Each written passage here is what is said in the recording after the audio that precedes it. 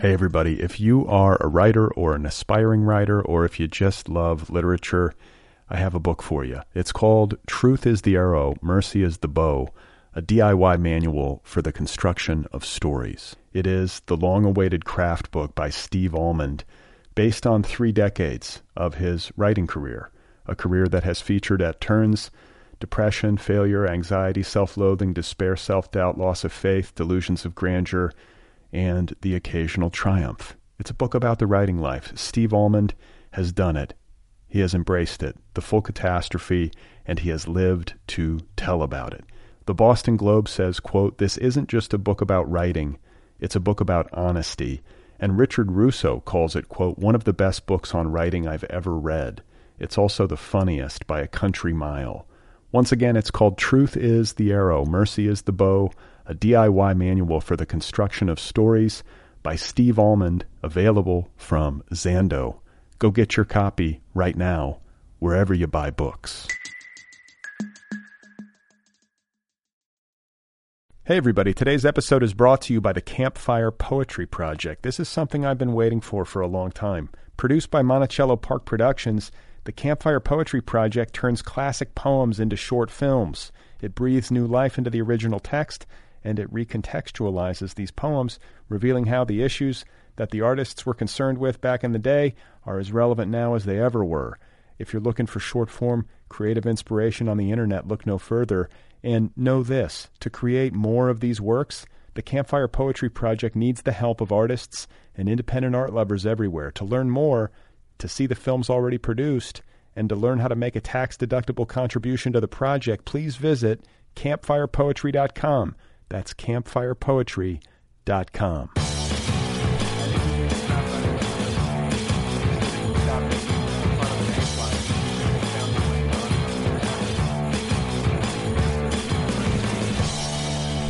Hello, everybody. How you doing? Welcome to the Other People Show. I'm Brad Listy. How is it going? What's happening? I'm in Los Angeles. I have Wayne Kustenbaum on the program today. He has a new essay collection out from Soft Skull Press. It's called Figure It Out. And I've been meaning to have Wayne Kustenbaum on this program for a long time. Finally got it together, made it happen, and it was great. So I'm excited to share that one with you in just a second. Today's episode is brought to you by Doubleday, publisher of the new novel Pizza Girl by Jean Keong Fraser. Pizza Girl is a wildly original coming-of-age story about a pregnant pizza delivery girl who becomes obsessed with one of her customers. Named a most anticipated book of 2020 by Vogue, Harper's Bazaar, Elle, Time Magazine, People, BuzzFeed, Bustle, and more, the New York Times Book Review calls Pizza Girl fresh, funny, and bittersweet. Pizza Girl by Jean Keong Fraser, available now from Doubleday. Go get it.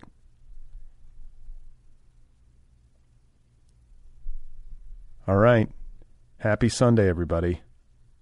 I hope you enjoy this conversation with Wayne Kustenbaum. His new essay collection is called Figure It Out. It's available now from Soft Skull Press. Here he is, folks. This is Wayne Kustenbaum. In the process of writing, I will genuinely suddenly remember vividly a dream, and the atmosphere of that dream will saturate the room. And if I follow that dream, I'm reawakened to a more urgent sense of why I'm writing in the first place and what I have to say.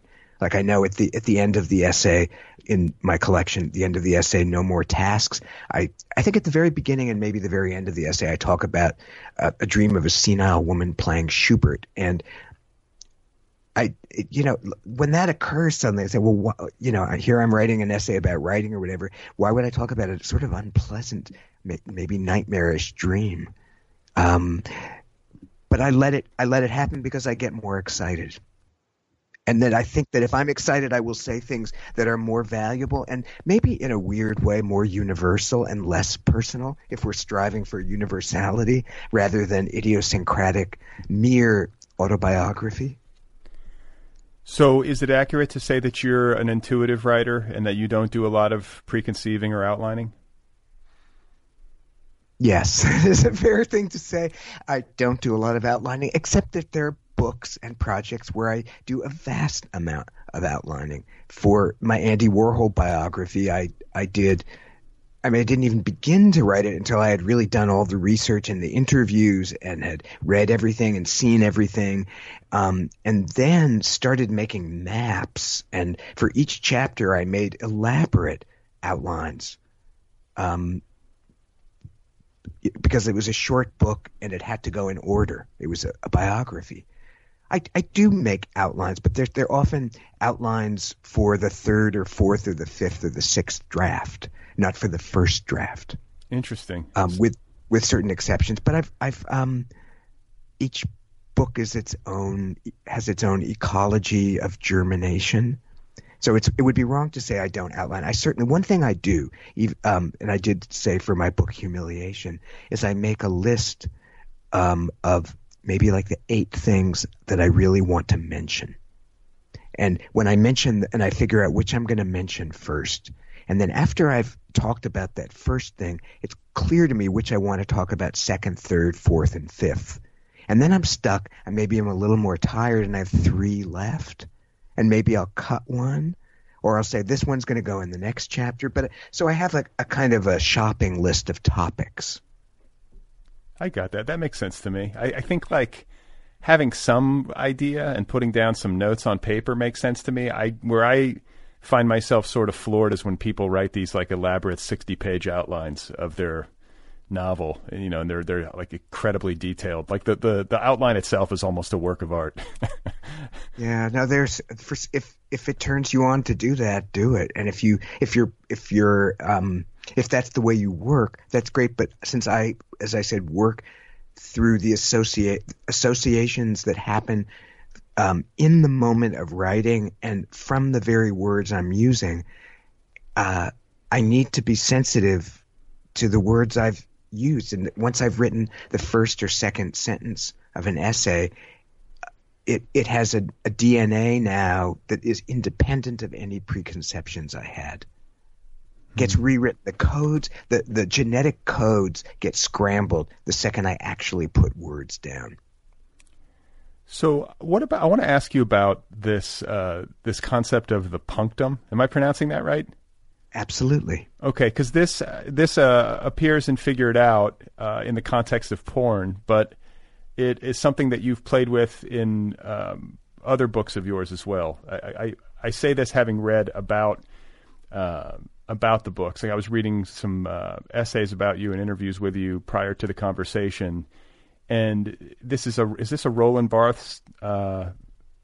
Is this an idea of his? Am I getting this right? Yes. Yeah, it is. He taught in his book Camera Lucida, or La Chambre Claire, and a short essay on photography that's quite canonical, and people who study photography and art history love this essay because of its notion of the punctum. He says he kind of divides the world into the punctums and studiums, or studia. And the studium is, let's say if you're talking about a photograph, the studium is the stuff that is intended or obvious. That's the history implied by the photograph. It's all the stuff that's on, meaning-wise, on the surface of the photograph. And the punctum is the incidental detail that grabs you, that pricks you, he says, at least in Richard Howard's English translation. The detail that surprises and stuns you and makes you skid away from the ideas that you might have had about the photograph. And so I and a lot of other people have imported this notion or exported this notion of the punctum to refer to the riveting and maybe impertinent or inconsequential detail in an artifact of any kind that triggers an atopical, wandering train of thought, maybe a visceral reaction, maybe a reaction that's uncanny and that you can't put into words. And I think that when I spoke earlier about my style of, or you said that I'm a careener or so I like juxtapositions. It has to do with maybe being always like my dog self is always like sniffing around for the punctum. Well, and I think too in the context of porn, what made me laugh is that you're talking about like a detail. Like if you're watching porn, which pretty much everybody has, you've obviously got the studia. Which is the porn stars, but having sex on screen. But then there's always like oh wow, that's a weird picture on the wall, or like, is that clean? Like, are these people sanitary? Yeah. I'm having trouble with this photograph of is that somebody's mother in a frame on the nightstand? Like these kinds of things that you notice. It's something that I think I've been through psychologically before, not just watching porn, but a million times, and I didn't have a word for it. So I appreciated that essay, and it made me laugh because it's the kind of thing that we do need a word for. We need to all be talking about the punctum. Yeah, thank you. And the porn punctum is a really useful idea because, again, like with porn, or even like a libidinal image of a seductive image of any kind, you're supposed to think that the nudity or the fleshly stuff is what you're there for and is exciting. But maybe it's this funny, weird kind of Holiday Inn painting askew on the wall. And maybe that's more erotic in a sick way. Or I'm like, if it's like filmed somewhere in LA, I'm always like, what neighborhood are they in? Like, I'm looking out the window. Yep. Like, is that the Valley? Where are they? So where are you from originally? I'm from San Jose, California. No shit. Yeah. Couldn't you tell? No, I had no idea. I literally had no clue, and I was trying to guess. So born and raised in San Jose. Yes. And what was the how many generations back do you go? How did your family wind up there? Oh, not very many. No generations at all. My parents moved there because my father got a job at San Jose State College before I was born, and so my parents moved from the East Coast to San Jose, California, and then had their kids, of which I am the second. Right. Okay. So you. What did your dad teach at San Jose State? Philosophy. Okay. So you write about this in the essay collection that you are the second, and that your eldest brother was stillborn, correct? Well, I guess the way I constructed in the essay, yeah. I mean, I do have an older brother, a living older brother, but I'm saying that if I were to really be pure about all the births, I'm the third. I'm the third birth. Oh, that's right. Okay, yeah. So I guess like a question, because that's a pretty heavy thing to go through for your parents. And I'm curious to know, like, how much of an impact you felt from that as a child, and if the power of it, am I overestimating it, or is it something that you understood more distinctly in retrospect when you got older and looked back? I would say the latter, older and look back. I don't know if I was really conscious of it when I was a kid or knew about it.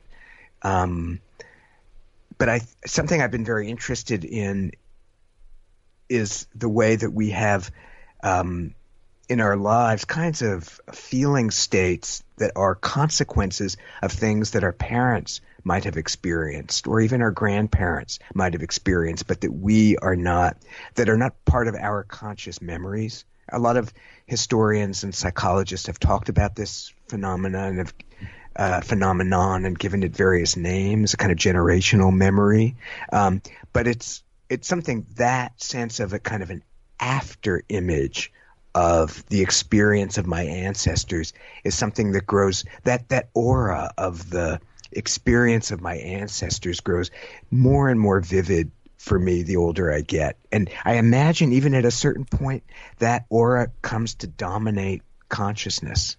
Like at the end of your life, if you live a long life, maybe you are really living with the ghosts of your parents and the ghosts that their parents lived with.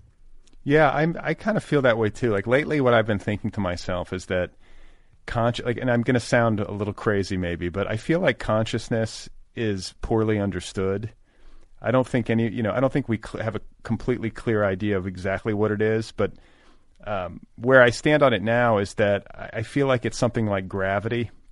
I don't think it's necessarily of the mind in a closed way. I think it might flow through the mind somehow, but I feel like it is like some sort of force in the universe, or some sort of, I don't know. I don't have a language for it, and maybe I sound completely crazy, but I think contained within this notion is something that could be tied to what you're saying. Like I do think that generationally obviously, like in our DNA, we carry with us the people who came before, and they're somewhere in there, like, right? I don't know how. I'm not a geneticist, but I think like there's got to be some imprint or some echo in there. And then if my very vague theory on consciousness holds any water, then they might live there too.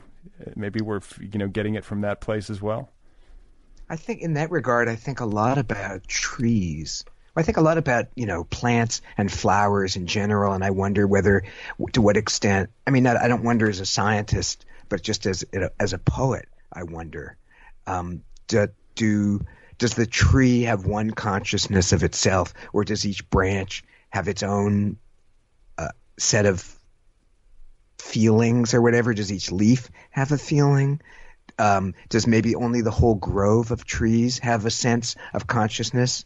And I don't mean that I think that they have, thoughts the way we have thoughts, but they move and breathe and germinate and go through processes so that they're certainly living. And there is a difference between being a dead tree and an alive tree. So the question is, where does the consciousness reside in this not human thing? And I mentioned in the title essay of Figure It Out, I mentioned this thought experiment about a fly where I say, I killed a fly. And then I wonder, is the consciousness of that fly separate from other flies, or I wonder something like this, and I think, you would say that fly has its own, whatever kind of rudimentary or whatever, it has some sensation of the world around it, if not a sensation of itself. But we don't think when we kill a fly that we're killing an individual fly. We think it's yet another in a kind of lifelong slaughter of flies. I don't know if it relates to what you're saying, but it does. I think it's the idea of whether thoughts reside in a separate body, or whether thoughts are ambient and residual, and traces in the atmosphere. It's like almost like the brain is like an antenna through which, it's like picking up consciousness. Like the brain is like the TV, and consciousness is like the television signal or something. But, it just feels mysterious to me. Also, because I care a lot about music, and when I'm listening to a singer, especially a singer who's dead, and I'm actually receiving the sound waves and the full, or a replica of a full sonic acoustic experience of that singer's body and resonance chamber, that's alive. The singer is alive. Yeah, I don't doubt it. I mean, same thing with literature. That's like a way to capture somebody or capture yourself. I feel the same way reading a dead author. And I guess like another place to go is like deeper into childhood, and to this idea of you as it seems like a very I don't know, like live-minded, intellectually curious kid. You'd refer to yourself in the book as being teased as what did they call you? They called you Question Bomb. Is that right? They were like a play on words with your last name. So, why don't you tell me a little bit about what you were like as a kid? Oh God, I don't think anyone's ever asked me that actually in an interview. It's a fun question. I was very little. I was small for my age. I was always the smallest boy in the class and I was conscious of it, I think. I was more friends with girls, maybe because of that factor. I just didn't like boys that much. But I think in 4th or 5th grade, there were suddenly a couple of other boys who were my size. One was Portuguese and one was Italian. Whatever, and they made a big impression on me because we were the 3 shortest boys. And I still have a sense of deep affinity with men who are exactly my height or even a little shorter. So that's one part of me. But as a result of that, maybe, or it's a kind of being maybe not noticeable physically, I talked a lot. I always talked too much was the feedback I got from everybody. And, certainly there was a time, I think, again, by fourth grade, maybe where I would have to have my desk separate from the other kids because I talked too much and out of turn, and I was maybe a bit of a disruptive presence. I think you would probably say now I would probably have been given Ritalin or something like that, though I don't know either whether that was historically the thing that was done then with kids that talked to that were too much like a jumping bean. But I was definitely like that kind of kid, kind of uncontainable, irrepressible. I was also a little sexually preoccupied, I think. And I don't know whether it's just I talked about it more than other kids did, but I certainly felt that even by first grade, I had a set of active research interests having to do with, I would have said at that point, nudity rather than sexuality. But I was very curious about that side of things and considered it a major investigative quest. And I returned to that childhood prurience a lot in my writing tonally. And I, in a way, you could say I am loyal to that child in my adult writing by always trying to keep alive the sense of kind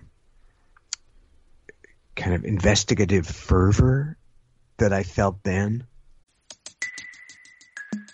Hey everybody, if you are a writer or an aspiring writer, or if you just love literature, I have a book for you. It's called Truth is the Arrow, Mercy is the Bow, a DIY manual for the construction of stories. It is the long-awaited craft book by Steve Almond, based on 3 decades of his writing career, a career that has featured at turns depression, failure, anxiety, self-loathing, despair, self-doubt, loss of faith, delusions of grandeur, and the occasional triumph. It's a book about the writing life. Steve Almond has done it.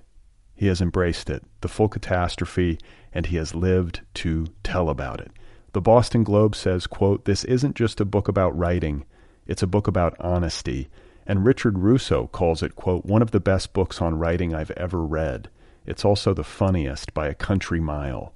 Once again, it's called Truth is the Arrow, Mercy is the Bow, a DIY manual for the construction of stories by Steve Almond, available from Zando. Go get your copy right now, wherever you buy books.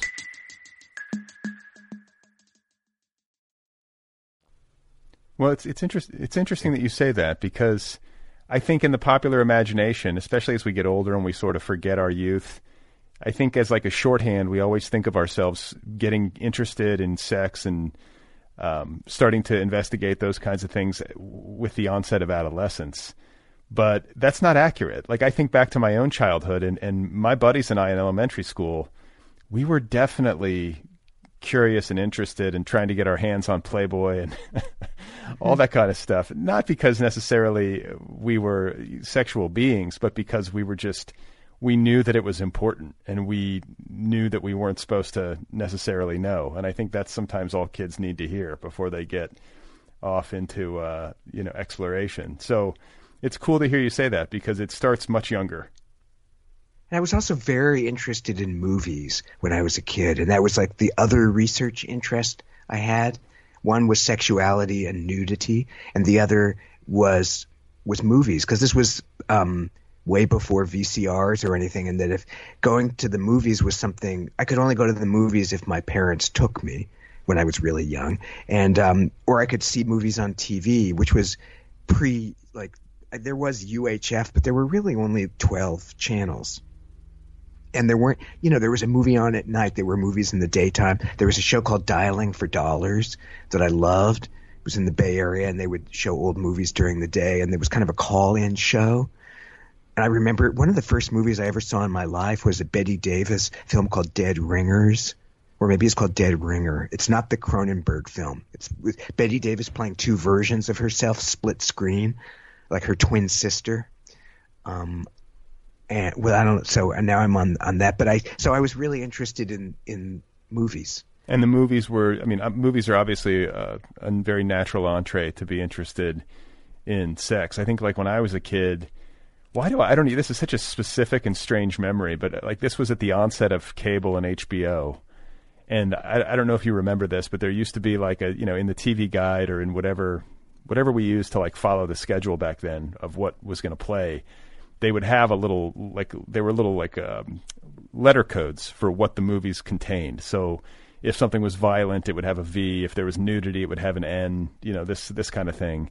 And I very specifically remember my friends and I having a sleepover party, and the entire like slumber party was designed around watching the Steve Martin movie, The Man with Two Brains, because apparently there were boobs in it. And I have no idea. I don't know how that got into our heads. And I guess that brings up a natural question, like when you reflect back on your youth and this particular interest that you had in sex and this investigatory kind of project that you undertook as a child. Can you trace it back to any point of origin?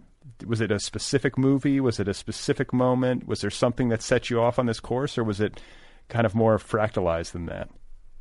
Well, I so identify first with your watching this movie just because you heard that it had female breasts in it, which had reminded me, I must say, of a moment. I remember there was a UHF station when I was a kid called Channel 36. I think it was from Sacramento or Stockton, and it was called The Perfect 36.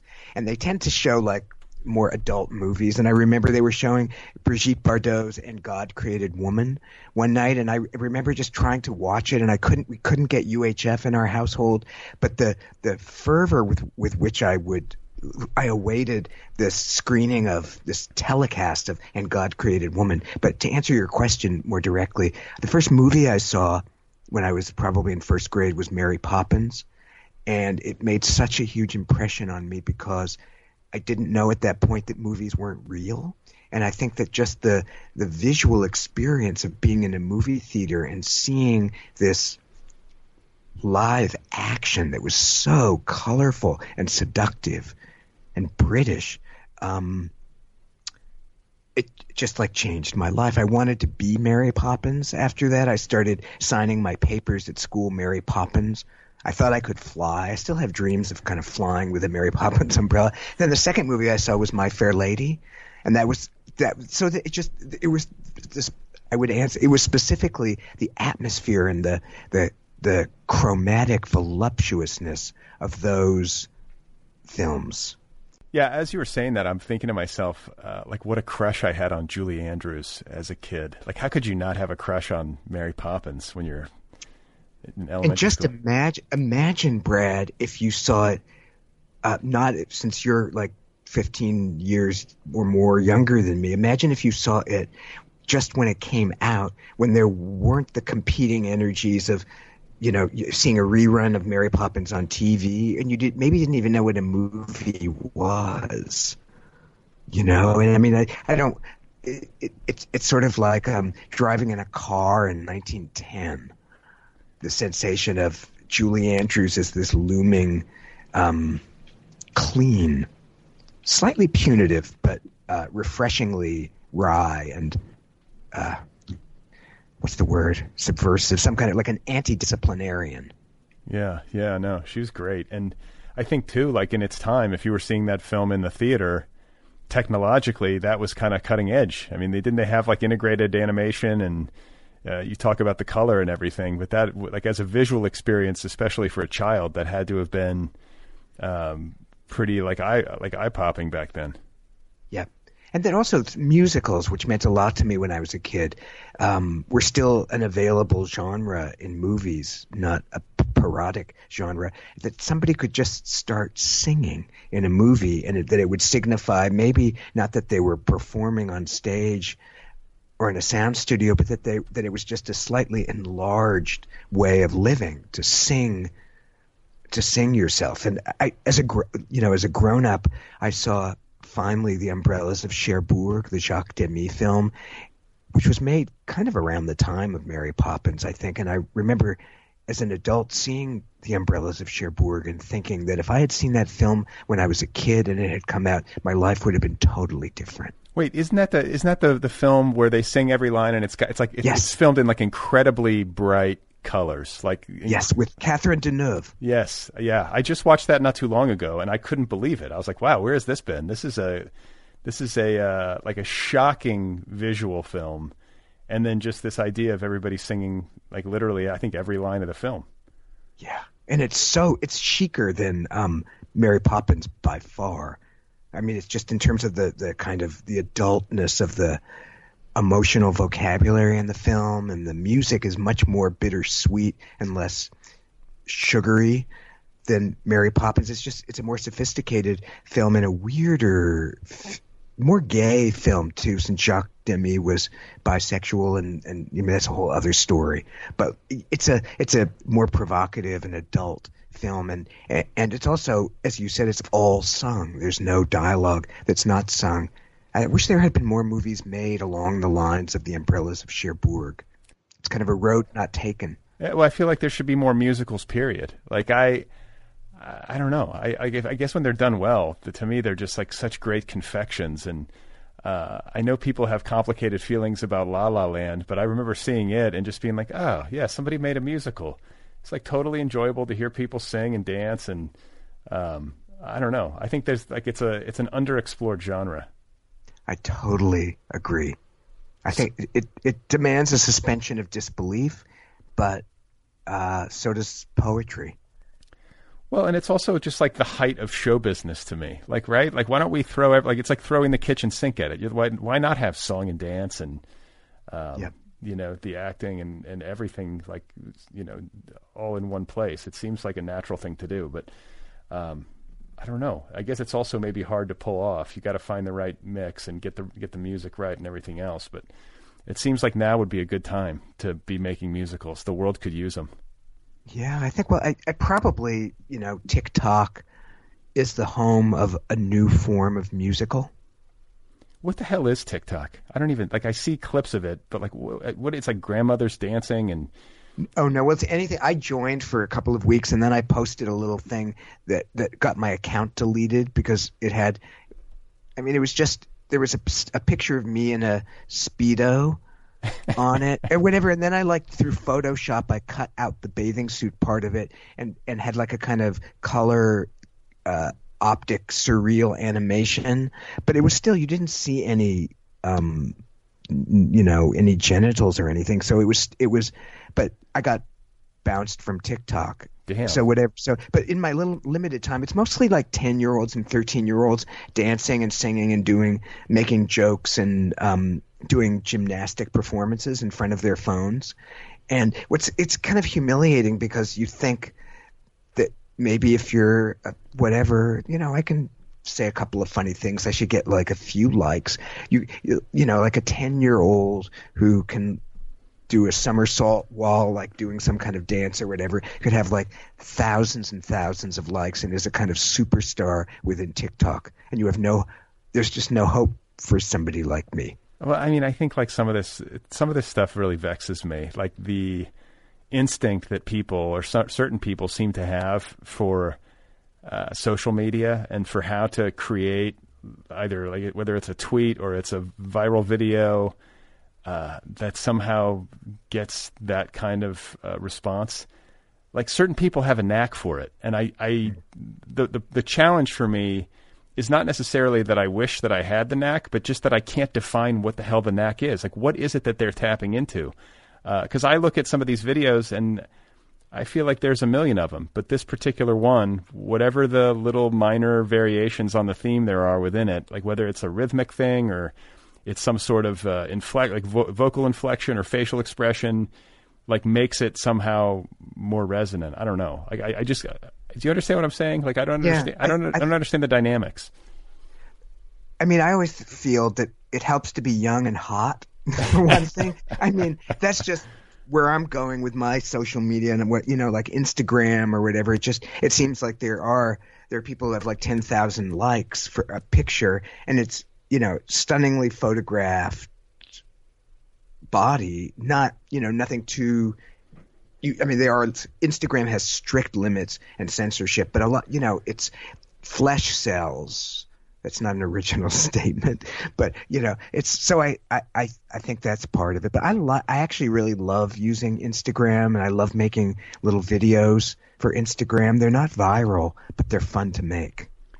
Yeah, I mean, you know, that's all that matters if you're enjoying it. And I think too, like, there's a way to use Instagram where you can create, I'm not on Instagram, but I have had experiences where like I will go through a person's Instagram and it winds up, it looks like you're flipping through their photo album, and it can be strangely moving or like just really like interesting in a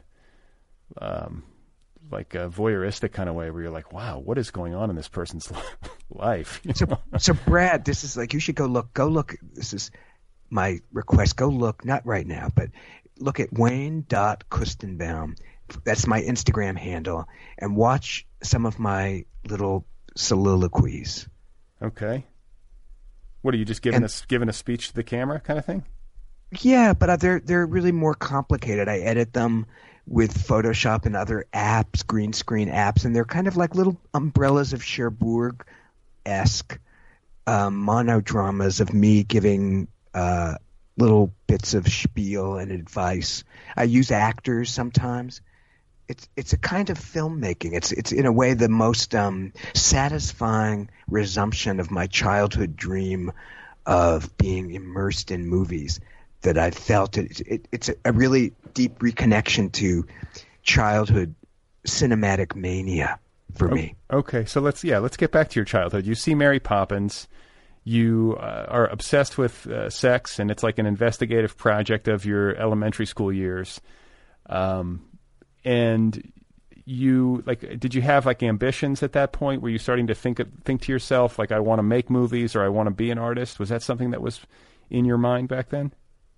I think I know I wanted to be a star. I didn't know what I would be a star at. I think I thought really it was only being a movie star. And so I think I wanted to be like Barbra Streisand. I wanted to be discovered, but I couldn't sing. So I was in plays when I was a kid. I was in something like San Jose Junior Theater. Maybe till 8th grade I was in these plays, and I really loved that. I always wanted to get the lead. A couple of times I did get the lead. I was in a play called From Rags to Riches, a kind of Horatio Alger thing, and I was the street urchin named Ned who becomes rich. That was my biggest part. So I don't know. I really wanted to be discovered by a talent scout, but it was a very ill-formed ambition. And then I think maybe my next ambition was to be a classical musician and a star as a classical musician, which was also a very misguided fantasy and one that I didn't really pursue all that seriously. I was a very serious classical pianist, but never good enough or steady enough to ever have a hope of being a concert pianist. But it was, I think, until college, my major dream. Interesting, yeah, because you're kind of a Renaissance man. You write, you paint, and you play the piano. Yeah, well, it depends what Renaissance. I mean, that's I will accept the sweet designation of Renaissance man. But I always feel like there's only, very flawed in many of the things I do. But I mean, at least you're doing them. I mean, at least to be able to sit down and play the piano like somewhat coherently. Like if I sit down to play piano, I'm playing like Chopsticks or Mary Had a Little Lamb. Like I would love to be able to play any instrument with some degree of proficiency. That's got to be a nice like outlet. Yeah, it is. I love playing the piano. Just right before this conversation, I sat down at the piano and I played a little piece by Alexander Scriabin that I had never played. I think it was called something like Fragility. And it was so beautiful. I mean, not the way I played it, but it wasn't that hard. So I didn't make that many wrong notes. And Scriabin has these very particular harmonies that are composed of fourths, and they create this almost post-tonal sense of spooky. I don't know what to call it. It's a little bit like what would be the sort of harmonies that would be in the background of a science fiction film. They signify seance and the occult. So do you read music? I do. Okay, so you can just put a piece of music in front of you and play. It depends how difficult it is. I could play it at a very slow tempo, yes. Wow. And so when did you get into that as a kid? I started playing the trumpet in fourth grade with band, and I took private lessons pretty much right away, and played the trumpet until the end of high school, and was in a youth symphony, San Jose Youth Symphony, that traveled to Taiwan and Japan and Mexico. So I did that. I was never that good at trumpet, but I could some days be very good, but some days not. And then I started taking piano lessons also around fifth grade. And I always liked the piano much more. And when I was in ninth grade or eighth or ninth grade, that's when I decided I wanted to be very, very serious at the piano. And it became my obsession. Were you a happy kid? No, I wouldn't say. I was an interested kid. I wasn't an unhappy kid to the extent of, like, I don't think torpor was my condition. And I think of unhappiness as being a kind of torpor. But I was always overstimulated and anxious. But I was always worried and always afraid of the future. Do you know why? Well, I was afraid I was doomed that I would be in trouble, or doomed that the things I needed to accomplish or to do were insurmountable obstacles. And that there was always afraid of in a way, the next assignment. I was going to say, you were a really good student. I mean, you went on to Harvard, and you're a very well-educated human being. You had to have been getting good grades, and that had to have been important to you on some level. It was very important to me, but I also worried about it a lot. I was not an easy student. I didn't take it lightly. I studied very hard. And everything always seemed very hard to me. I still remember, almost in a nightmarish way, once studying for a history exam in either junior high or high school. And it probably wasn't even that important an exam, but we were kind of responsible for 3 chapters of the history book. And I remember just trying to memorize all the things in it without any sense of what are the important things, or, just so I had this like over thorough way of studying that was exhausting. But effective. I guess effective, but I think there would probably have been swifter, more intuitive ways to work. Were your parents pushing you? Yeah. Not in a way that I remember with negative feelings. I'm grateful that education was valued as highly as it was, and grateful that I was able to go to college and all that. But I don't think playfulness was what I experienced the most.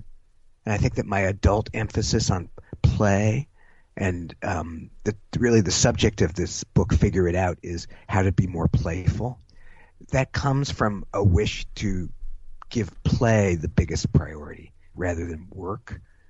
But I did, to return to our earlier conversation, I do think that these investigative projects of mine about nudity and movies were play. Interesting. So that's where it lived in your childhood. Yes. Did it ever get you into trouble? Like, when it comes to this, especially when it comes to the nudity stuff, like, did your folks find out about it? Were there ever issues around sexual identity or anything like that came into play as an adolescent in a way that was... I wish there had been. I really wish I had had a more sordid childhood, but I didn't have sex until I was a freshman in college, which seems kind of late. It didn't even really occur to me that I could, or that I knew. I never thought one could have sex with other boys. I didn't really conceive. I didn't know that was not something that I ever looked for or thought possible. So I was not an active sexual being with other people until college. So sexuality didn't get me in trouble in that way. But I was I don't know. Those are intimate and complicated questions. What about, it sounds like you were obviously very studious and very serious, not only as a academic student, but also as a student of music and piano. As a social creature as a kid, did you have good friendships in San Jose in high school, or were you so consumed with work that you felt that part of your life kind of atrophy? Probably the latter, probably atrophied. I did have friendships. I had a few good friends. I had various friends in at various moments. I was probably in elementary school, had the most in a way, because at that point in elementary school, you're not serious about anything. You don't have that kind of homework. There was more playfulness. And I think that it was by the time I was in junior high that I became more academically serious and probably more reclusive and had fewer friends. But I did, one of my friends from seventh grade on is still a very, very close friend of mine. The writer Cliff Chase, who's a really wonderful writer. He wrote a great novel called Winky, and a great memoir called The Tooth Fairy. And we're still close friends. And we made Super 8 movies together in seventh grade. So I did have friendships, and I had musical friends, but it was not the kind of friendships, the consuming friendships that I started having in college. And then what about writing? Like you get to college, you go to Harvard, so you get into Harvard, which must have been exciting. But then you make the decision to fly across the country. I don't know how big of a decision it felt like to you back then, or was it a no-brainer? But that's a big move and a big transition. And I'm curious to know, like, at what point you started thinking about literature. Instantly. I think really instantly, the second I got there. I think the summer before college, there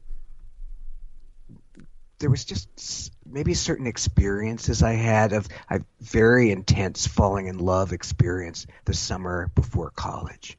Really the most intense falling in love with a girl that I had ever experienced, and kind of just deep, deep infatuation. It wasn't sexual, really, or certainly there was no sexual enactment, but it was really a very smoldering identification and passion. And I think that gave me a sense that I remember thinking, now I know what it would be like to wish to write literature. Because I think I'd had the idea because I was good at English, or maybe my English teachers liked my papers. It was something I felt people told me I could do, as opposed to singing, say, which nobody ever said, oh, you should sing more.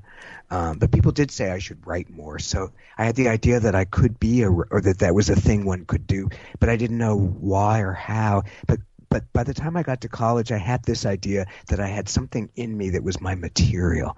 And right away in college, I took a fiction writing class freshman year as a kind of composition, expository writing class that happened to be fiction. And the very first story I ever wrote for the very first assignment was such an immersive experience, and such a way of being in contact with my memories and my real soul, that I instantly thought, this is what I want to do with my life.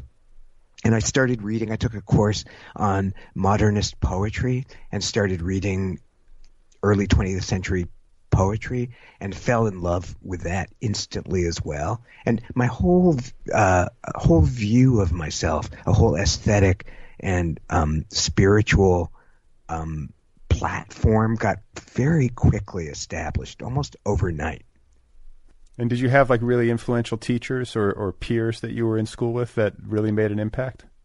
Yeah, I had wonderful friends who were writers, and transformative friendships with these fellow writers. And some of these people are still my good friends. And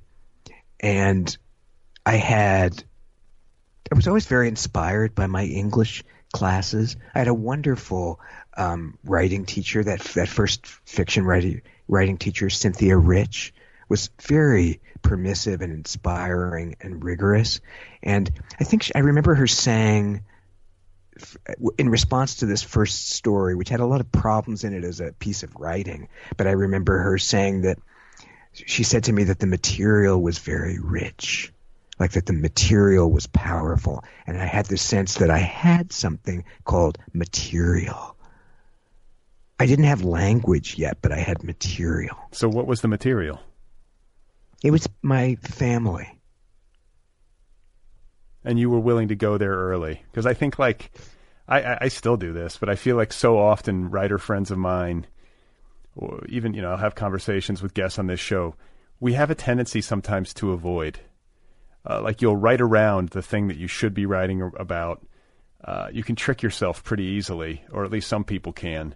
But you went in story number 1 straight to your family. That to me feels like a unique move for an 18-year-old freshman in college, though maybe I'm wrong. It just seems like usually the 18-year-old would try to write way outside the bounds of his or her experience, or would feel some sort of compulsion or compunction to make up something fantastic. Do you know what I'm saying? Like, I think we have a tendency to underestimate the stuff of our immediate experience as being worthy of the page, but it doesn't sound like that was the case for you. No, it wasn't at all. I was very clumsy with the fundamentals of fiction and the creating of characters and the moving ahead of action and even constructing vivid sentences. There was a lot that was clunky in my writing all through college. Very unsophisticated, really. But I was quite candid in some ways in the kinds of things I wrote about, with the exception of sexuality, which is a big exception. I think that very first semester of fiction writing, I did write one gay story. I wasn't really gay yet. I only became gay at the end of college, if that's what I became.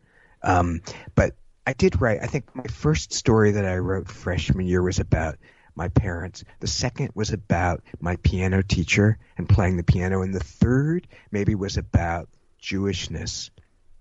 No, the third was about being gay, and the fourth was about being Jewish. And it was only the fourth story that began to show some kind of promise.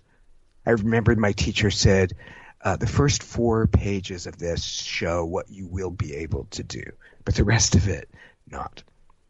Interesting. Do you know what distinguished the story that was focused on your Jewishness? Like, what distinguished it from the others? I think it's it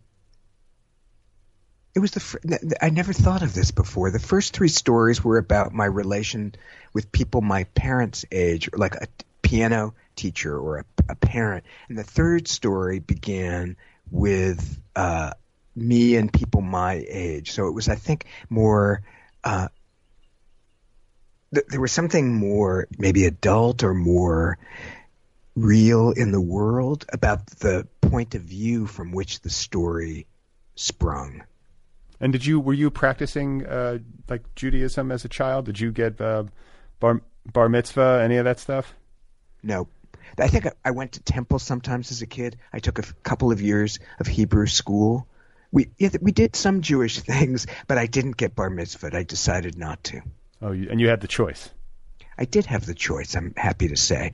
I don't think it was necessarily the right choice, but it wasn't I don't remember it being there was nothing like a battle at all. Were your parents pretty chill? Like, were they pretty liberal minded, or it sounds about like that? Yeah, absolutely. My mother's parents were very adamant about things like bar mitzvahs, but they lived in Brooklyn, and though they kept a tight watch over our household, and were, my grandfather in particular, very concerned about the forms of assimilation that were beginning to happen. They themselves were pretty secular Jews at that point. Were your grandparents, like, what was the first generation to come to the States? From my mother's side, it would be my grandparents' parents. Okay. So my great-grandparents. Got it. Okay. Yeah, it's funny. I was just reading some Philip Roth, and of course all of that is like New York, Newark, Judaism, and like there's a lot of generational stuff, and the grandparent characters in that book, in the book in question, were very concerned about assimilation. And I think it actually translates across culture. I mean, it doesn't necessarily even have to be a Jewish family, but I think you just see this happening generationally, especially in families where immigration is in the not too distant past. How fast things can move generationally, and how far a family can get from its point of origin. You know, I can imagine how that can be disorienting for somebody. Yeah. I was pretty desperate to assimilate. Well, I think that a lot of times like I think of my dad, my grandfather, like my paternal grandfather, was a first generation American and grew up in an Italian immigrant community in South Louisiana at a time when, Italian immigrants were not treated kindly, or at least had a history of not being treated kindly. And the kids weren't even allowed to speak Italian. Like, it was important to assimilate because they didn't want to put them in a situation where they could be otherized or discriminated against, But then I think sometimes there's a competing interest to try to preserve cultural tradition and to try to make sure that things don't get lost in the shuffle of assimilation, So there's that tension. And it's so Italian is such a beautiful and sophisticated language with such a wealth of culture and really pedigree behind it. It's one of the grand edifices of humankind. The notion that anyone would be ignorant enough to say you shouldn't speak Italian. I know. I'm so pissed. I'm like, shit, I wish I could speak Italian. I wish this was like a tradition that had been passed down. I have Duolingo on my phone, and it sends me like a little – I have the Italian one, and every day at like 6 o'clock it says you haven't done your Italian lesson. Because before the pandemic, I was going to go to Italy at the beginning of June for a couple of weeks to northern Italy, and I've been to Italy several times, and I've taken Italian, but I really can't speak it. And so I was going to brush up on Italian, but I let it just kind of go fallow once the pandemic started, and I knew I wasn't going to go to Italy. Especially northern Italy. That's where the epicenter was. Okay, so you are at Harvard. You are like from basically the moment you touched down, it sounds like you were already on the path to becoming a writer. You said that you came out or became gay, if that's what you are, at the end of college.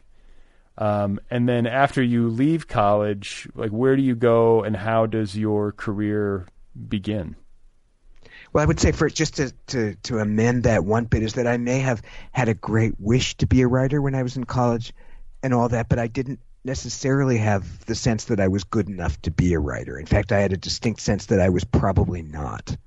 Or didn't have a lot of signs that I was a natural at it. I never felt like a natural writer in that way. So, and maybe because I had a sense of that I really needed to become a better writer, I went right away to get a master's in fiction writing. So I went to Johns Hopkins for a year-long program in fiction writing. Is that Roland Barthes? John Barth. John Barth, that's right. Okay, so that's where he was. And then, how did it go? Was that the right place? You had a good time?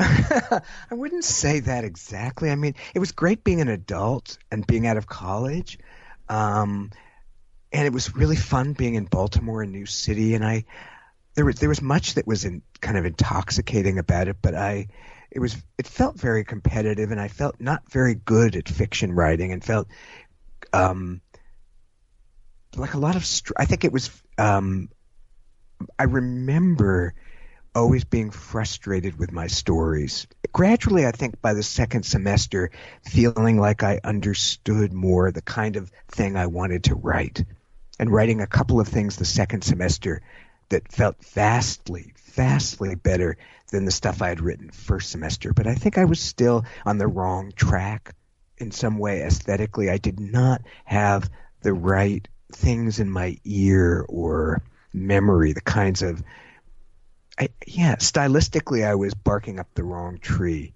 Well, I feel like I can relate to that, and I think when that happens for me, and maybe it's different for you, but it's often a problem of reading. Like, it's just haven't read the right stuff. Was there a book that you read, or was there a teacher who kind of pointed you in the right direction that made your sense of possibility for your own work expand or define itself? Yeah, I mean, I think that, well, I would say in college on my own, the writers that I didn't study but that I read that formed me were Adrienne Rich and Frank O'Hara. And when I was at Johns Hopkins, I think I was made aware of Donald Barthelme. I think it might have been John Barth who pointed his existence out to me or whatever. And Donald Barthelme was the first really good stylistic influence. I mean, actually, that's not true. There were plenty of good influences, but Donald Barthelme really set me up about writing in fragments and writing really sharp, trying to write really sharp sentences that fit together like little pieces of a puzzle, and that maybe didn't make exact sense one after another, but had a kind of shock value each by itself. But it wasn't, I think, until I started, I don't know I'm trying to think of if anybody, I think of it as when I went to graduate school and moved to get a PhD at Princeton and moved to New York in 1984 and started reading more ambitiously European literature, French literature in particular, in translation, and literary theory and gender theory or feminist criticism, which was all very new to me at the time, was also then more out as a gay person and began to write more explicitly from a gay point of view, that things came alive for me. And this was when? This is like what period of time are we in? It's about 1984, 1985. I think my writing absolutely changed radically at that time and became close to the way it is. And you were getting your PhD at Princeton. I was living in New York. But you were living in Manhattan. I was living in New York. In the 80s. Right. Yep. That was wasn't that like the last, I never lived in New York, which I regret, but it wasn't the 80s were sort of like the last golden age, were they not? Or is that a mischaracterization? Well, I don't know. I mean, maybe the last golden age was even earlier or a little later, but there was a lot of really great stuff in New York. Bookstores, movie theaters, street stuff. There was a lot of really great stuff going on in New York, and it was very exciting and very, just in terms of, I think it still is in many ways, just a kind of pulse of learning on the street how to be alive by looking at other people and interacting with them.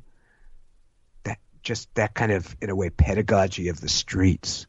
Yeah, well, just the human energy, the pedestrian experience of being in New York is something that, as a person living in Los Angeles, I really envy, because here, I guess I don't envy it now amid the pandemic, but I think in normal times, or whatever constitutes normal times, I think that having that level of interactivity is just so stimulating, and I get so much energy from it when I'm there. I don't know. It seems like something that would potentially exhaust me if I lived there. Just because I would be overstimulated, but I guess you get used to it. Yeah, and I would say also to answer something you said a bit earlier, to reaffirm it, when you said that growing as a writer is, or not being yourself as a writer means just that you haven't found the right people to read. That is so true. That's really it. That it's if you read the people that are right for you, you will know what you want to do.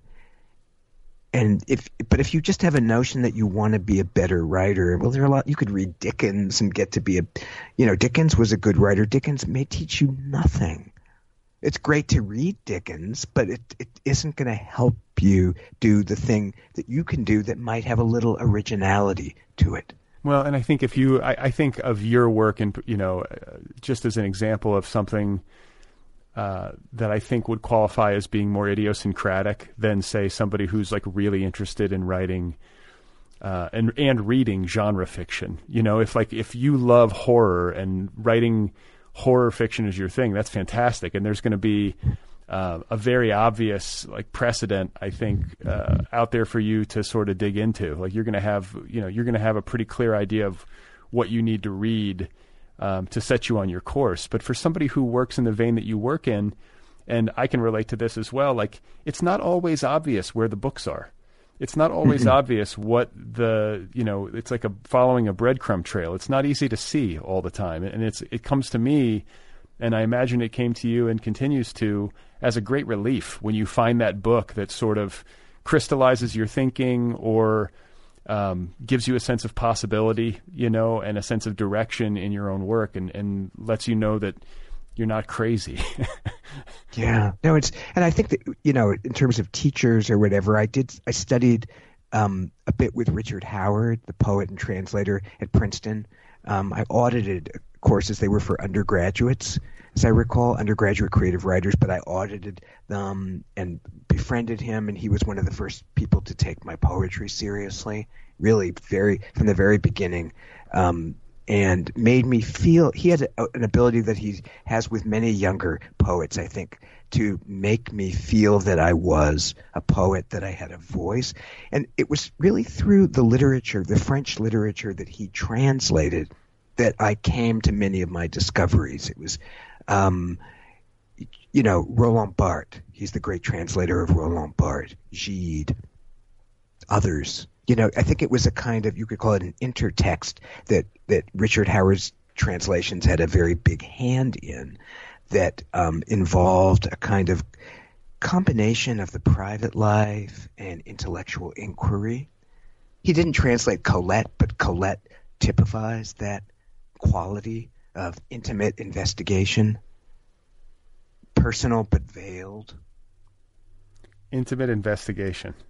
I feel it's like Yes. that's like the running theme throughout your life. It's all I care about. I do like the word investigation. It makes this because it dolls up or dresses up simple nosiness, perhaps.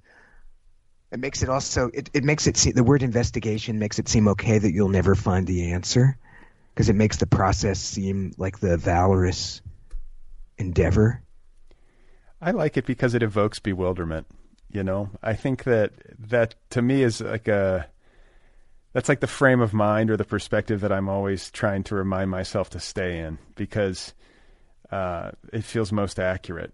So if you're investigating, you're bewildered, and at least on some level. And if you're not, then maybe you think you have the answers. And if you think you have the answers, I would posit that you're probably wrong, or that there's more to it. I was going to say there's a bit in my essay, and Figure It Out, the essay, My Masculinity Remix, where I talk about learning to become educated by dizziness, which seems it's very similar to what you're saying about bewilderment.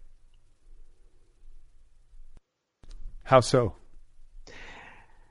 You would say, like, if to be made dizzy is an unpleasant experience, and don't we want to be on solid earth? Don't we want to be grounded and centered and with our full equilibrium? Dizziness means you're not going to be at your best.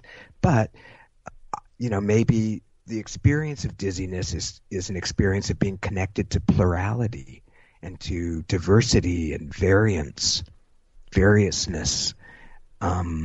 More things than the mind can handle at once, more sensations. So a kind of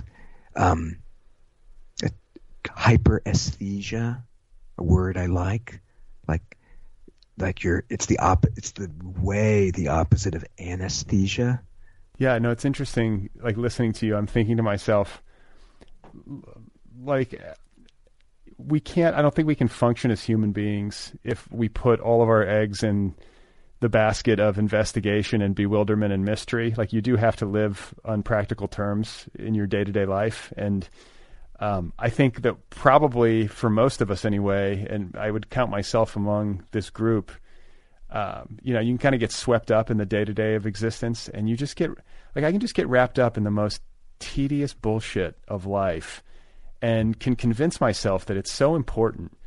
And then every once in a while, you'll have this moment where I start to think of things in cosmic terms, or I just get, that wider perspective, just kind of like a stark reminder of my own limitations, like intellectually, in terms of just understanding what the hell's going on.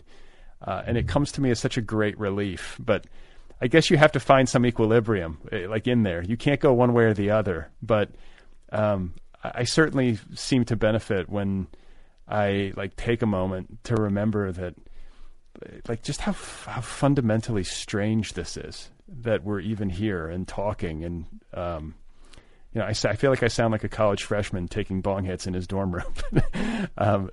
Do you understand what I'm talking about? I mean, is it relatable? Yeah, I'm answering a really college freshman. We're stoned. We're talking about really deep things. We're listening to Bach's Well-Tempered Clavier played by Glenn Gould, and we are definitely, pass me the weed and all that. And then I would say, the corny discovery that I've made is walking, and that's really stupid. I won't say it's stupid. I'll say it's grand. That I think that when I am walking, or it doesn't have to be purposive walking with a destination, but that walking produces an intelligence that is more intelligent than stationary intelligence. And, it's kind of common sense that like you need to move to think, but I do a lot of sitting or whatever, and I think that there's something that happens when I walk that thinking without concepts can become activated, because there's a pulse of forward, somewhat dumb movement, foot after foot pressing down, and a kind of something automatic takes over that frees the mind from one form of thinking. And I'm it's striking me, this is pandemic thinking. I'm more aware of it now because I usually swim as close to every day as I can, and I haven't gone swimming since mid-March. And so I am always aware that I'm stuck away from water, and that the kind of dumb movement ahead that swimming provides, I'm finding more in mere walking. I love to walk. I've been a hiker and walker my whole adult life, and I couldn't agree more. I don't understand how people can live totally sedentary lives and still be functional and like producing literature, and like for me too, it's like mood management. I don't know if that has any like correlation for you between swimming and walking. Like if I don't move, I'm not a happy camper. I have to do something. Yeah. I mean, swimming is the best mood equalizer. I mean, there's nothing like swimming. Walking doesn't do it quite for me the way swimming does, because swimming is also that utter immersion in a sense of weightlessness, and maybe even of infancy, or of freedom. I feel, very at home in a bathing suit in water if it's slightly warm. I just feel fluent. Where do you swim? I swim. I'm in the building I live in Manhattan. There is a swimming pool in the basement, which is why I live in that building. Oh, it's a really, really big, grand building called London Terrace, and it's a block long, and a lot of people live in it. Huh. Is that rare to have a swimming pool? Is really, really rare. That's fantastic. I mean, just to have that outlet, especially if the weather's bad, you can just go downstairs. Yep. It's heaven. The pool used to be closed on Wednesdays for repair, which was a major sense of depression, like a gulf in the middle of the week. But now, once this pandemic ends, the pool will be open. Unspeakable joy. Something I'm realizing about your interviewing style, Brad, that is fascinating. You remind me, even though I can't see your face, but you remind me in your style very much of a very good portrait photographers. Really? Yeah, you have I don't know if this is a conscious thing that you do, or if it's just, but that you have a way of, partly through the length of the conversation and the way, the kinds of things you ask of, relaxing the person so they start to not sound like they're being interviewed. That's the whole idea. Yeah. And I think I am grateful to hear you say portrait, just the word portrait, because that's truly, I think, what I'm aiming for, is trying to create in these conversations a portrait of the person that I'm talking with that is close to accurate and has like a measure of depth and surprise to it. So thank you. No, it's true. I'm thinking of a couple of photographers. One is Timothy Greenfield Sanders, who has taken a couple of pictures of me in the past, and the experience is you go to his house and he makes you lunch or whatever, and you hang out with him, and maybe there's somebody else there. First day I was there was Karen Finley. Another day there was a porn actor, Michael Lucas, that he was photographing. You kind of hang out and it feels a little glamorous, but you wonder, well, when is he going to take my picture? And you get a little bored maybe, but you feel it's a nice house. And then when he actually takes the picture, it doesn't take very long. Though he uses a really old-fashioned camera and he has to go underneath a black hood, and it's a very elaborate kind of picture taking, but he can only take a few of them. And that doesn't take, but by the time he takes your picture, you're really relaxed. And the other is a guy named Bob Giard, or Robert Giard, Giard, who did a whole project on lesbian and gay and bi and trans writers. And he took my picture in 1992. And I remember also he came to New Haven, where I lived then. I picked him up at the train station. He hung out with me for like a long time. And there was always a sense of, well, when is he going to take my picture? And by the time he did, I think I was almost sleepy. But that created the right mood for a very dreamy portrait. So Wayne, what are some films in the modern era that, or filmmakers or films that you really admire? I'm just curious. What do you mean by what constitutes the modern era? Past 20 years. Okay, past 20 years. Like directors, Yes. actors, filmmakers, working today that you feel like have really stood out to you. Okay, I love it, and I hope I get all the names. Say all that. Francois Ozon. I don't know who that is. I'm searching my mind. Francois Ozon. Okay, now I am Googling just to make sure I got it right, because you can just edit out this part, right? No, we'll just keep this in. I like the Googling. It's nice. Okay, Francois Ozon. Francois Ozon? Yeah, absolutely. He made, for example, Swimming Pool. Oh, I saw with that. Charlotte Rampling, which is a masterpiece. I love that movie. He is so good. He is Francois Ozon. Let's just see what other Francois Ozon films are movies. He is a totally great filmmaker. Under the Sand, Potiche, 8 Women, I adore. Really, really, really love his films. I love Almodovar. Pedro Almodovar. I've seen every one of his films as they came out ever since Law of Desire, and he is the very best. I feel like there's a line between Almodovar and the Umbrellas of Cherbourg. Oh, very, very similar. A sense of the farcicalness and the melodramatic hyper lushness of everyday emotion. And the sense also that you could sort of spin out of one identity or one family tree into another. And that gets more and more Baroque in each of Almodovar's films, that just what you think of as the cast of characters molts mid-film into something totally other. There's like they're buried identities that emerge with kind of spectacular shock value later in a film. And okay, other filmmakers I really love in the last 20 years. This is a very unsurprising opinion, but I loved Parasite.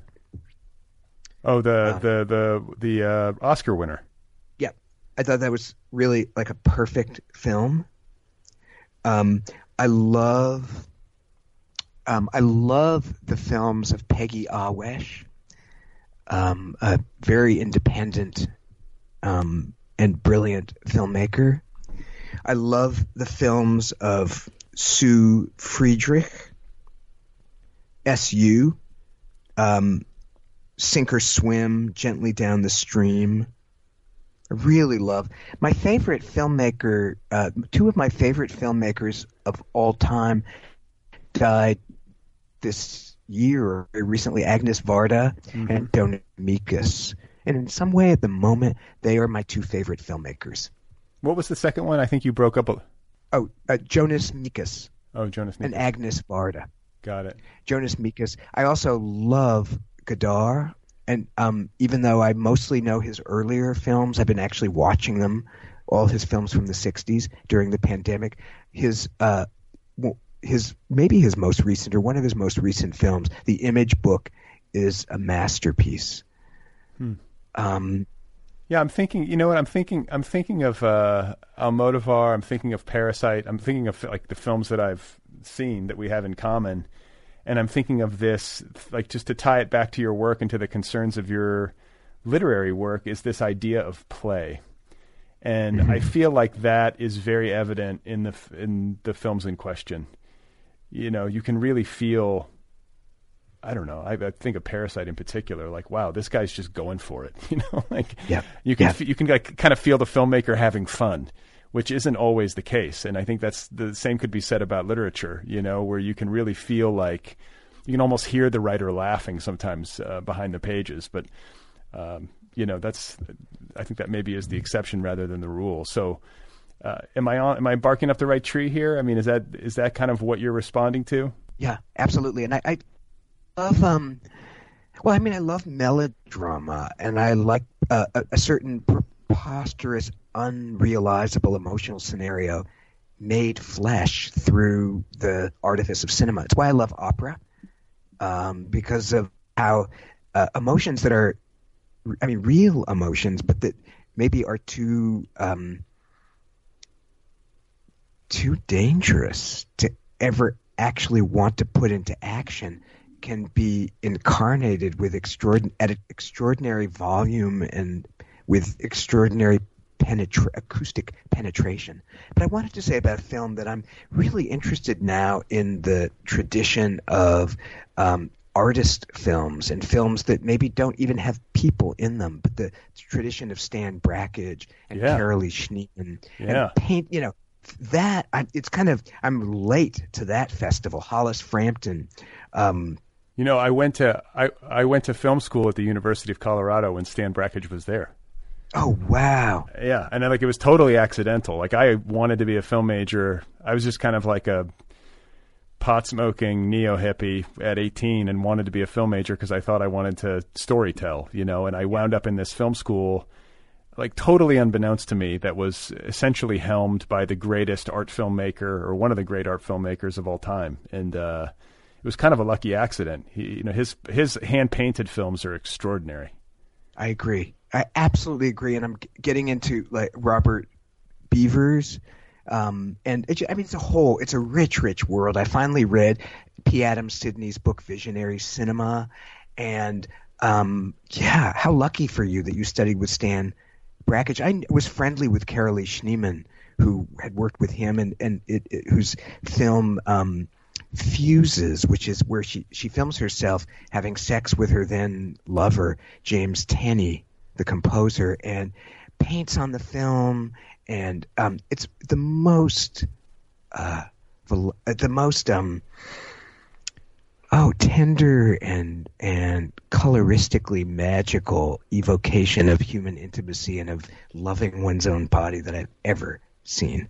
Yeah, well, it's like Stan Brakhage's Window, Water, Baby, Moving, I want to say, is like the first birth film. Yeah. You know, and it's like, I think because we've grown up in this age of studio produced cinema, you know, where you're watching narrative films in theaters, and I guess now you're streaming them on your television or whatever. I guess it was easy for me to lose sight of the fact that was hardly the limit of the media. You can do a lot with a camera. It doesn't always have to be narrative, linear storytelling. Yeah. And, you know, it definitely expanded my sense of possibility. And I also just love, like, it's sort of like has something similar.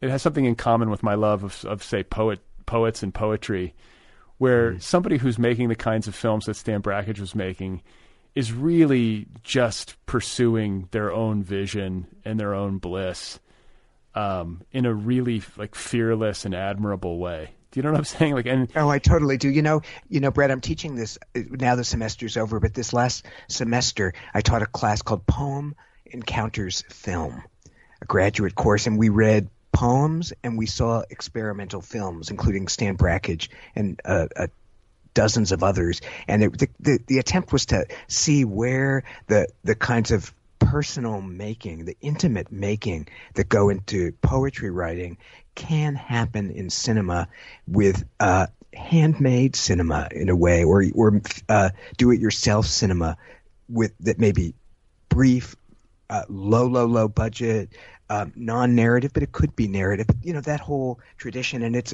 for somebody like me who maybe in literature and in visual art have had esoteric and avant-garde tastes, but in film have really gone the Hollywood route, loving stars the way I do. So cinema for me has always been about the movie star. To find this other tradition finally where it's not about the star, though there are stars of underground cinema as well, but where it's about how the camera is an instrument of writing. And it's somebody once said, some famous film theorist in France years ago said, like, ciné stylo or something like that, like the pen camera. Yeah, that makes a lot of sense to me. In fact, that the course that you're describing, I'm thinking like, wow, what a great way to put together a collection of poems is to just go through experimental film. And when you stumble upon one that you really respond to, like write a poem out of it. It feels like it feels like something. It feels like there's a synergy or like a deep relationship between those two things that I think most poets probably don't realize, and most experimental filmmakers might not realize. But it's a rich world that is undermined, like hyphenated. Yeah. Like it's not mined enough. But also the thing I love, the kinds of films I love are portrait films. I'm thinking of Shirley Clarke's Portrait of Jason, which is phenomenal, or the more famous portrait films of the Maisels. But really, Portrait of Jason, Shirley Clarke's film where she just has this guy in a room and talking for 12 hours. It's controversial because she gets him drunk, and he's black and she's white, and there are power dynamics and things that are perhaps problematic, but it's also a phenomenal and I think faithful to Jason's genius, the genius of this performer whom she allows a star vehicle of this portrait. So Brad, I'm going to ask you a question. My boyfriend is texting me right now and he's saying, "Please come down to dinner." Oh my God! Well, listen, I've kept you almost 2 hours. This is just. Is that okay? Do we have enough material? I don't want to lose. I can just give him a notion of like, are we going to talk for like? Just what's your sense? No, I'm truly just enjoying this, and I'm just taking your time. So I'm going to let you eat dinner. Okay. You are very sweet. Okay. But listen, I promised him it would be like an hour, and I lost track of time, and now he's just when I'm getting texts saying that he's very hungry. Yeah, I don't want him to get in the way of my stardom, though. And I think this podcast is going to make me. This is it. This is it. You won't even be able to leave your house after this goes live. So I just want to say before I finish recording, what a joy it has been to talk with you after being kind of aware of you and your work for all these years. Really enjoyed the essay collection. I always ask people at the end if you're working on the next thing. Is there something that you're writing right now that we can look forward to? Yeah, I have a book actually of fables or short stories coming out next year in maybe February or March from Semiotext in LA. The book is called The Cheerful Scapegoat. And I could call them short stories, but I like calling them fables because they're not plausible. They're very poem-like. They're very funny and quite surreal and very much based on flights of linguistic fancy. Excellent. Well, Wayne, thank you so much for talking to me for nearly 2 hours. I wish you good health and happiness. Hopefully you'll get a chance to swim when the weather gets like warm. Can you swim around there? Maybe you can jump in a lake or something. I can find a hole. Yeah. There you go. Okay. All right. Well, nice to talk to you. Nice to meet you. Nice to talk to you too. Okay, folks, there you go. That is Wayne Kustenbaum. His new essay collection is called Figure It Out. It's available from Soft Skull Press. You can find him online at WayneKustenbaum.com. You can follow him on Twitter at Camp Marmalade. He's on Instagram, too. He's got a good Instagram. Check it out. Wayne Kustenbaum. Again, the new essay collection is called Figure It Out, available from Soft Skull. Go get it immediately. If you like this program, please support this program. The Other People podcast is offered freely. Every single episode of this show is free. More than 650 episodes. It's all there for you for free. Support the show at patreon.com/otherpplpod. That's patreon.com/otherpplpod. Don't forget, too, you can get Other People gear if you want a t-shirt or a sweatshirt or even a tank top during this summer season. You can find that stuff. Just go to otherppl.com, the show's website. There's a link in the sidebar. for merch. The Other People podcast has its own official app. It is free. Go get the app. It's available wherever apps available. Wherever apps are available. It's a good app. You know what I mean. If you would like to write to me, the address is letters@otherppl.com. Let me know what you think. Tell me a story.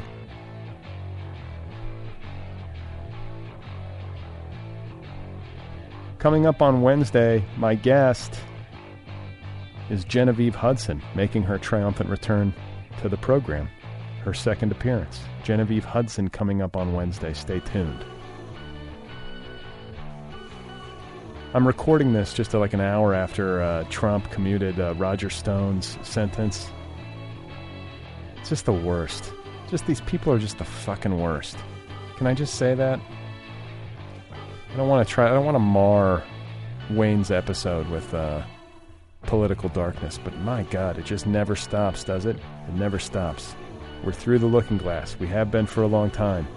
This has got to stop. It's got to stop. It never stops, but it's got to stop. We got to make it stop. Register to vote. Register your friends to vote. Get people excited about engaging. It's the only way anything's going to change. Sign up for a mail-in ballot, whatever it takes. Vote. All right?